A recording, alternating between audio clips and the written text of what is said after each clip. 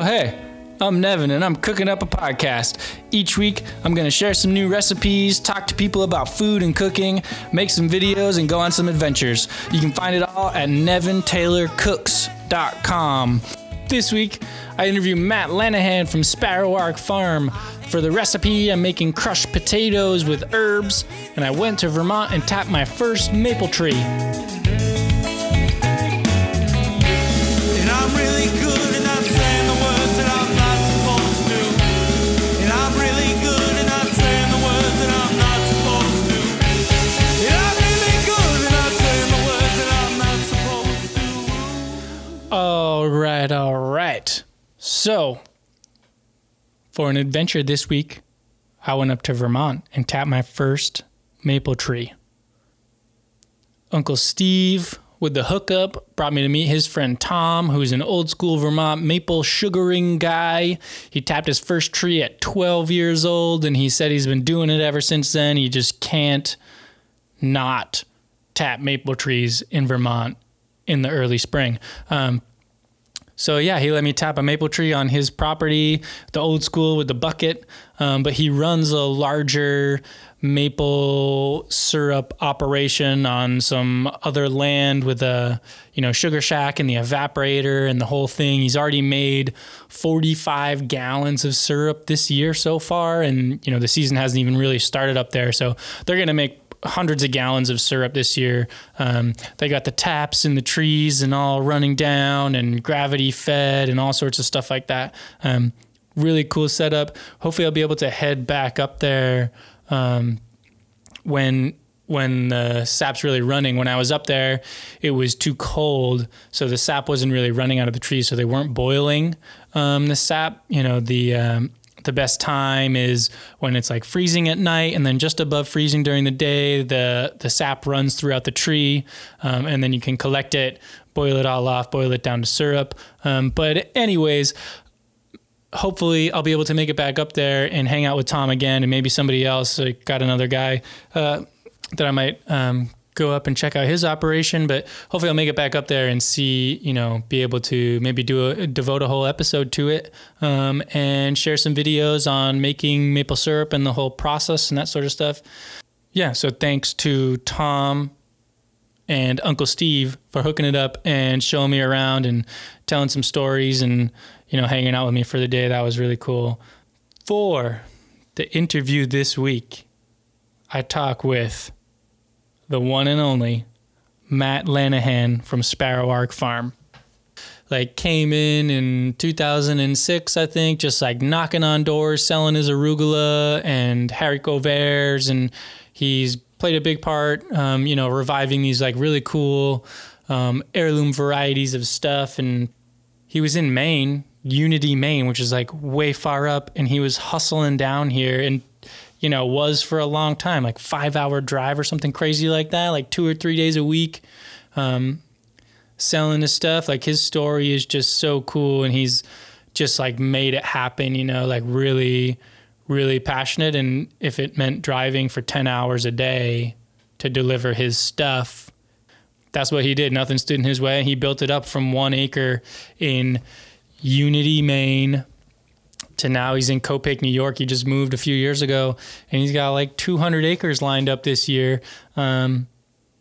Just super great guy, really passionate, really cool, really into doing his own thing and making his own mark. And one thing that I can say about the stuff that he's grown, I've used his stuff in a lot of different restaurants that I've worked at, but the food that he grows, it always has a lot of character to it.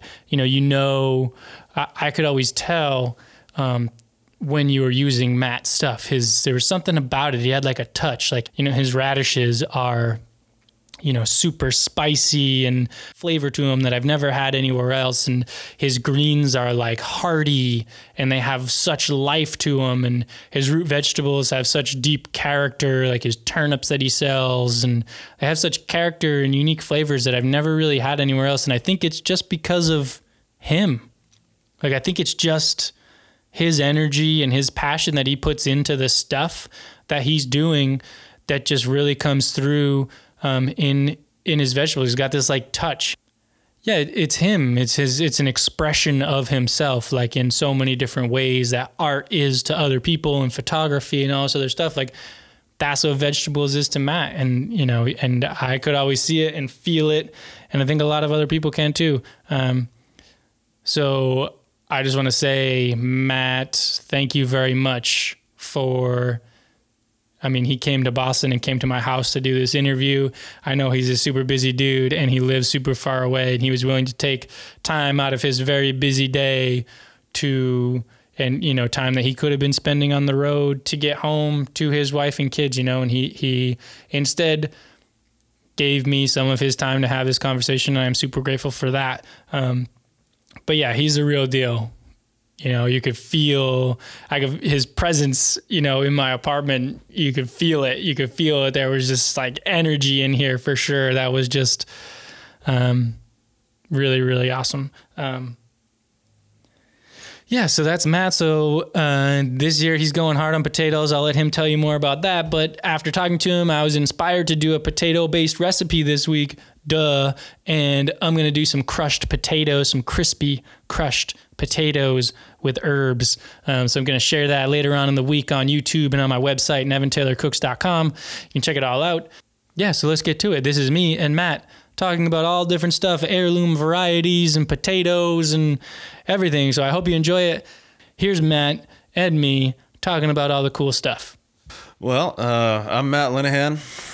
I own and operate Sparrowhawk Farm in Copiague, New York. We're a 100-acre vegetable farm, and we grow potatoes right where Massachusetts and Connecticut come together. We're right over the state line in New York. We've been down there 4 years now. We were in Maine for 8 before that, but yeah. What was it like what was like when you started Sparrowhawk in Maine? When I started in 2006, I think we're going into our 13th season next year. I was 22 and had no money, started on an 1.5 acre leased land, you know, up on a fucking mountain. Got into it, you know. I mean, that first year we grew essentially 1.5 acres of arugula and just like put it on an old junky 1-ton truck and drove it down to Boston once a week and kept pulling up alongside back doors until it was all sold, and then went home. And yeah, it's definitely come a long way from there. So yeah, I wanted to talk a little bit about the passion or the interest that you have in kind of like reviving some heirloom seed stuff. I remember like the Waldoboro green neck turnip, seeing that stuff come with the story of the shipwreck and all that stuff. So just kind of like where the interest lies in reviving stuff, bringing people unique products, that sort of thing. Like you could always tell to me when you would get stuff, and like part of the interesting stuff I think of being a farmer and working with cooks and chefs was like you could always kind of tell, or it was like, oh yeah, Matt grew that, you know, or like that came from Matt and Sparrowhawk, you know, whether it was the spiciness of the radish, you know, like the hardiness of the greens, like there's always like a touch, there's always like a thing. When I was talking to Tyler too, he had an interesting vibe. He's a trained jazz musician, and he was talking about kind of like colors and notes of music, where it was just kind of like, I feel like he feels like the stuff that he gives to people is kind of like a note, like a different note when he forages and finds stuff. So it's kind of like you're involved in this kind of like ongoing. So maybe the like, you know, I get that vibe a little bit with the like reviving heirloom stuff is like, this is kind of like a thing, you know, like this is a connection in a way that gives people something that is new. And I mean, it's what keeps it interesting, you know. I mean, beyond any like almost necessity to, you know, small growers keeping some of that heirloom stuff alive, you know, because like, I mean, Waldoboro green neck turnip, you know, like you can't get that anywhere. Right. You know, I mean, no one is stewarding that seed except for one guy at Waldoboro High School in Maine. Like, I mean, that's an incredible amount of responsibility. If he stopped doing it, it just wouldn't be anymore. It just wouldn't be anymore, you know? And there's a lot of stuff like that. It's been in one family or it's been in one town. And, you know, at a certain point, like people die. Shit gets lost. People's basement floods. And sometimes that can be the end of something if you haven't hedged your bet. So, you know, I mean, if we can bring a little awareness to it and, you know, keep it interesting, then, you know, we do that. And we splice chefs. And so it's like some of that stuff really is super different. Like I've grown, you know, heirloom leeks, like American flag, old varieties, and you grow them, or, you know, giant Musselburgh just for leeks. And it's like, I don't really know if that tastes any better than, you know, like a big leek grown in Washington State. It's cool that, you know, you can get giant Musselburgh, but people aren't like willing to pay a premium for that because there's no difference in like flavor or texture or something like that. But then you bring them something like Waldoboro Green Neck, which is like denser and more flavorful, or something like gill feather turnip, or Macumber too. You know, I don't grow Macumber, but folks down on the Cape and South Shore who still grow that. I mean, that seed is not commercially available. It's held by like 4 families. Just because you can get that at the Boston Terminal Market when it's in season doesn't mean it's not rare. It's super rare. Yeah, on a large scale. Yeah, absolutely. And it's rare because, I mean, no seed company holds the seed for that. You know, you can't open a catalog and order seed. You got to kind of know somebody or be willing to reach out to them specifically. And they won't give it to you. Oh, really? Oh, no. They're closed off. Totally. Oh. Yeah, no, there's like 2 families in the Cape and 1 in Rhode Island, and they hold the seed. Huh. And they're not going to give it to you. Weird. Not really. I mean, because they got the exclusive, man. Yeah, they want to just sell it. Yeah, right you know? on. I didn't know that about Macumber turnip specifically. Oh, but if you took a job cooking in Philly and you were like, no, you know what this dish needs? It needs the Macumbers, you know, and like you won't be able to get them. So let's talk potatoes. How many different varieties of potatoes do you grow? 15 or 20, maybe 20. Wow. Yeah, maybe 20. I don't know what's in the crop plan this year, but because, you know, we do a lot of trialing every year, you know, where we'll be like, well, you know, people are looking for russets. Mm-hmm. Last year we did a big russet trial, you know, so, I mean, we did 3 varieties. Next year we're only going to do 2, you know.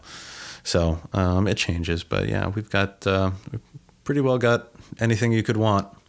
Why do you grow so many different kinds?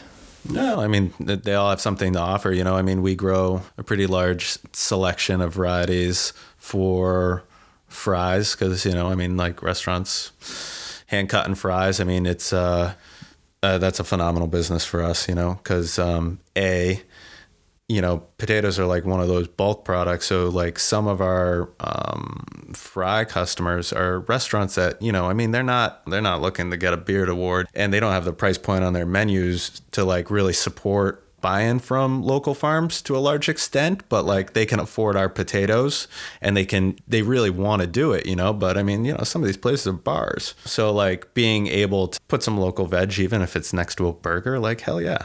I love it. We grow a couple different kinds of golds, and some potatoes are better for bacon, some are better for boiling, some are better for mash, you know. Yeah. Then we grow the fingerlings and the blue fleshed potatoes, all that kind of novelty stuff, and the tiny little ones too. And the tiny little ones, the famous, right? Yeah, the world famous petite pomme de terre.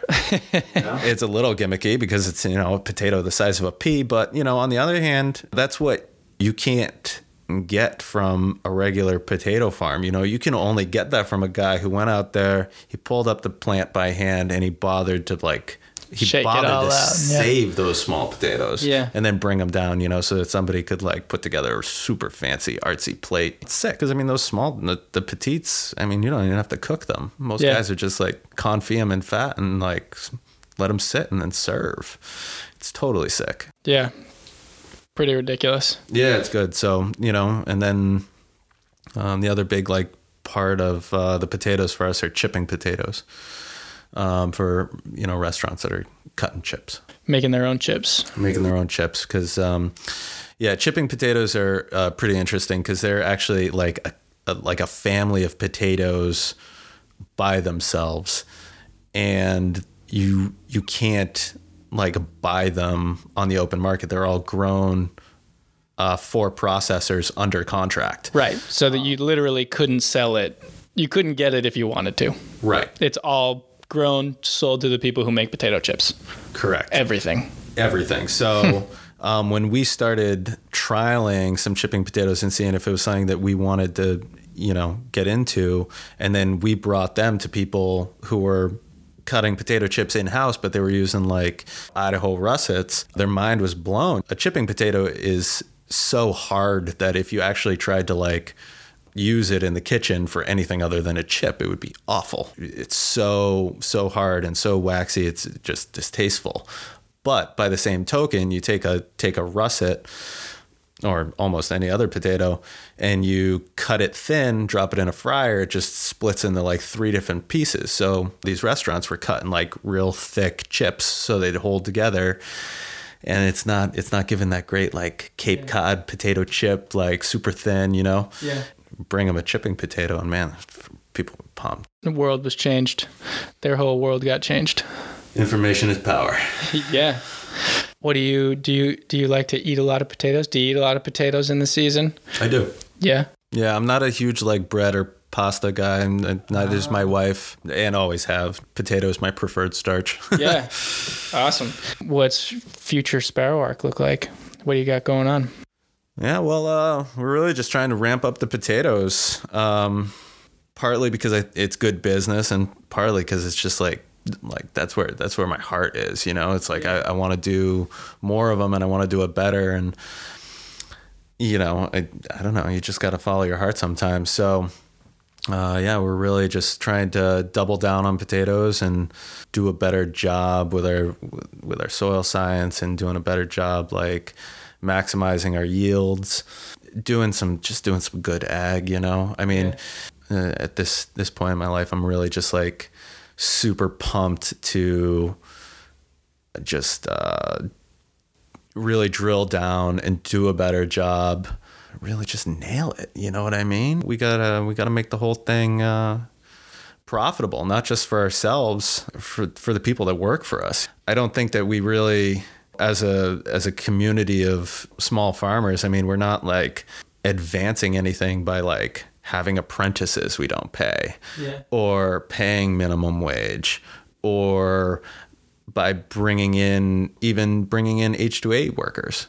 I think that we really got to find ways to hire the people in our own community and pay them like middle-class money. You're going to be the potato king. Yeah. I mean, I think that's a sweet goal, particularly because, we supply a bunch of other farms now with potatoes, because getting an organic potato is actually fairly hard. It's a crop you got to pay attention to. So what are some of the particular struggles that potatoes have with being grown organically? Well, I mean, the two biggest are pest pressure and profitability. Like a lot of, like, if you're going out and you're ripping up potatoes by hand and just filling buckets and you're paying minimum wage to people who are doing it, it can be pretty hard to like make that work. Right. Because people expect potatoes to be cheap. Right. And even if you're selling them for $1, $2, $3 a pound, it can be tough. And it's a hard crop for a small farm to mechanize. I mean, that's like what we've done, which allows us to sell them competitively With people like on a large scale. Right. And like when we sell to another farm, it's great for them because, there's a lot of farms in New England and nationwide that are bringing like real food to real folks, and that's rad.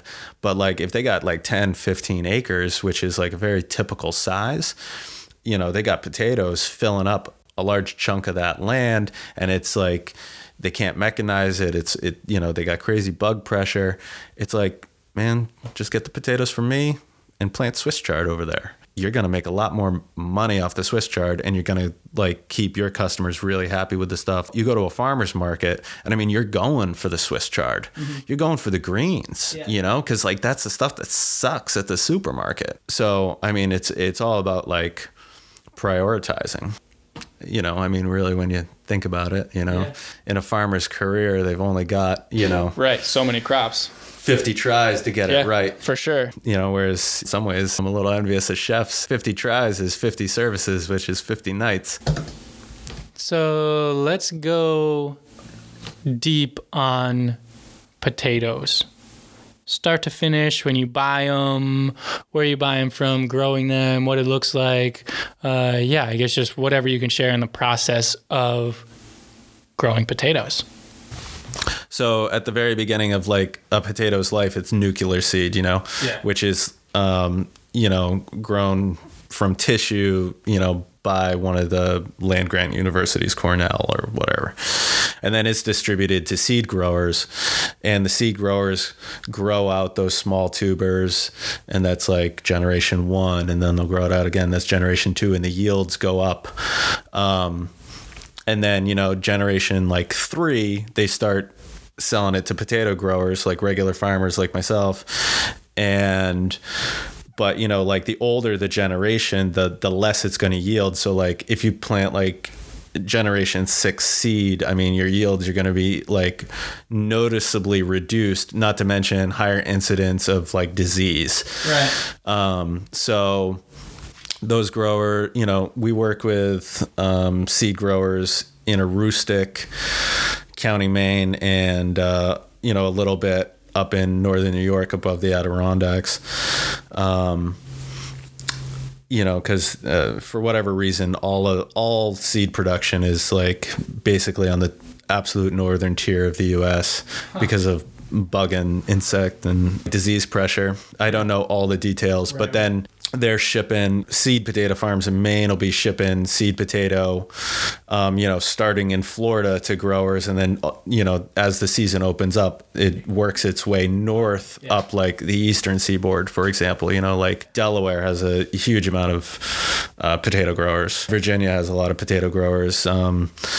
Yeah, I actually met, I bought some equipment from a guy in Delaware. It was really, really interesting because whatever it was, I think it was like 60s or 70s, all the potato growers on Long Island left in mass because of the rising land prices. You know, they sold their farms for housing and whatever, and they moved like in mass, like as, you know, extended families and as towns to Delaware. At the produce terminal, you can watch the progression because like potato growers in Virginia and Delaware, they'll be digging like Red Bliss in July, and then as soon as their kind of stock is dried up, the big farms out in the big potato farms in the Pioneer Valley, Massachusetts, they will just be coming online, you know, like Swaslowski and Savage, and then the main stuff comes down, you know, like in October.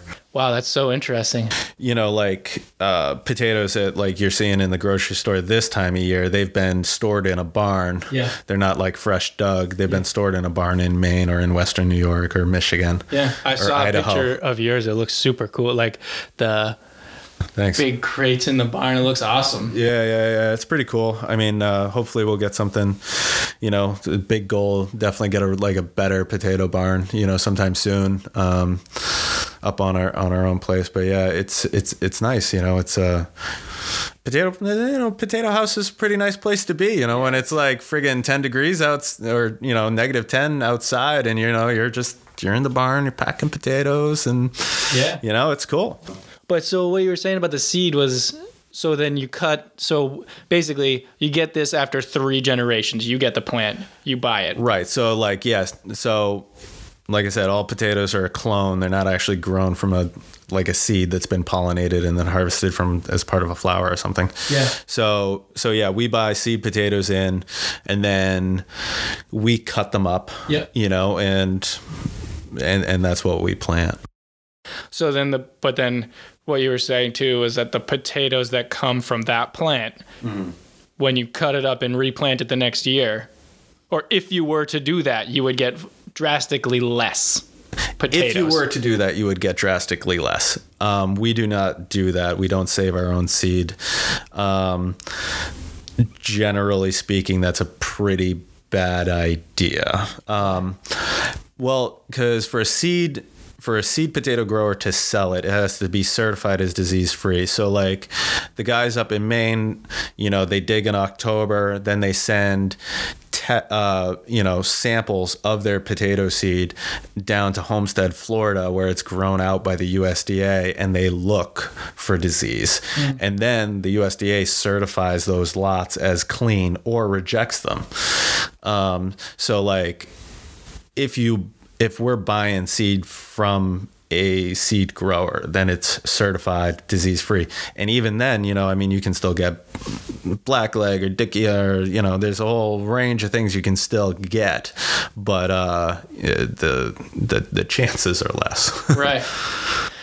That's like that's a whole world. I had no idea. Yeah, it's totally a whole world. And that's like what I'm excited about, like really drilling down on potatoes, is because like the deeper I get into potatoes, there's so much more to learn. There's so many different ways to like do a better job. Yeah. And I'm like into it. I want to do a really good job. Yeah. I think you're going to do a great job. You already do a great job. There's no way you're going to kill it. You're definitely on the way to becoming the potato king for sure. Thanks, man. Yeah. I just think people always just expect that like the potatoes come from the Midwest or whatever all the time, no questions asked, no matter what. You know what I mean? Like it's not one of those things. It's always like, this is from here, or like this is local, or this is from here. Like it's always just the only thing people know about potatoes are Idaho Russ. It's like, that's it. Yeah, no, for sure. I mean, Idaho grows an awful lot of potatoes, and they sell them everywhere. It's a whole thing. Yeah, love it. Awesome. Matt, thank you so much for taking the time to come. You got a crazy drive. Crazy drive back, but thanks for taking the time, and thanks for, explaining potatoes, talking about the farm and your life and all that stuff. Very appreciative. Very awesome stuff. Dude, thank you for having me. I'm super excited about the podcast and everything else you're up to. So what we didn't really have time to get into in that conversation was what Matt means by like he was able to mechanize the potato thing. Like the potato harvester is giant. It's like the size of a house, and it goes through the field, and there's things in the back of it that dig the potatoes up, and they go up on a conveyor belt, and the rocks get sorted out, and there's a conveyor belt that goes up into a truck that's driving next to it. Small farms can't mechanize because they literally don't have enough room or money to buy it in the first place, but they literally don't have enough room to turn this thing around once it gets to the end of the field and then head back the other way because they're so massive. So this stuff that he's doing and going hard on potatoes is like really, really awesome for someone who started from 1 acre in very rural Maine. He's achieving some really big things and has some really cool ideas and really great stuff. And I wish him nothing but success. And if you have a restaurant, or if you are a chef, or if you know people that have restaurants that use potatoes, and that's basically all of them, and you're in Boston or New York, you gotta be using Matt's potatoes this year. He's going so hard, and there's really no reason not to be using him. He's almost as cheap as other people's. He's local. He's passionate. He's growing them organically. If you're making French fries, just use Matt's fries. And if you don't, then we're not going to be friends. That's basically what it's going to come down to. The chances of me and you being friends, if you're using potatoes and they're not Matt's potatoes, are pretty slim. So there goes that. But, that's all I got to say about that. Use Matt's potatoes. It's like everybody anywhere. New York, Boston. If you're a restaurant person listening to this, buy Matt's potatoes. Next week, I got another farmer on the line. You might know her. She's another one who's a legend in the Boston scene, but I'm going to keep it a little bit of a secret, maybe make an announcement later on. Thank you for listening. Hope you check back next week.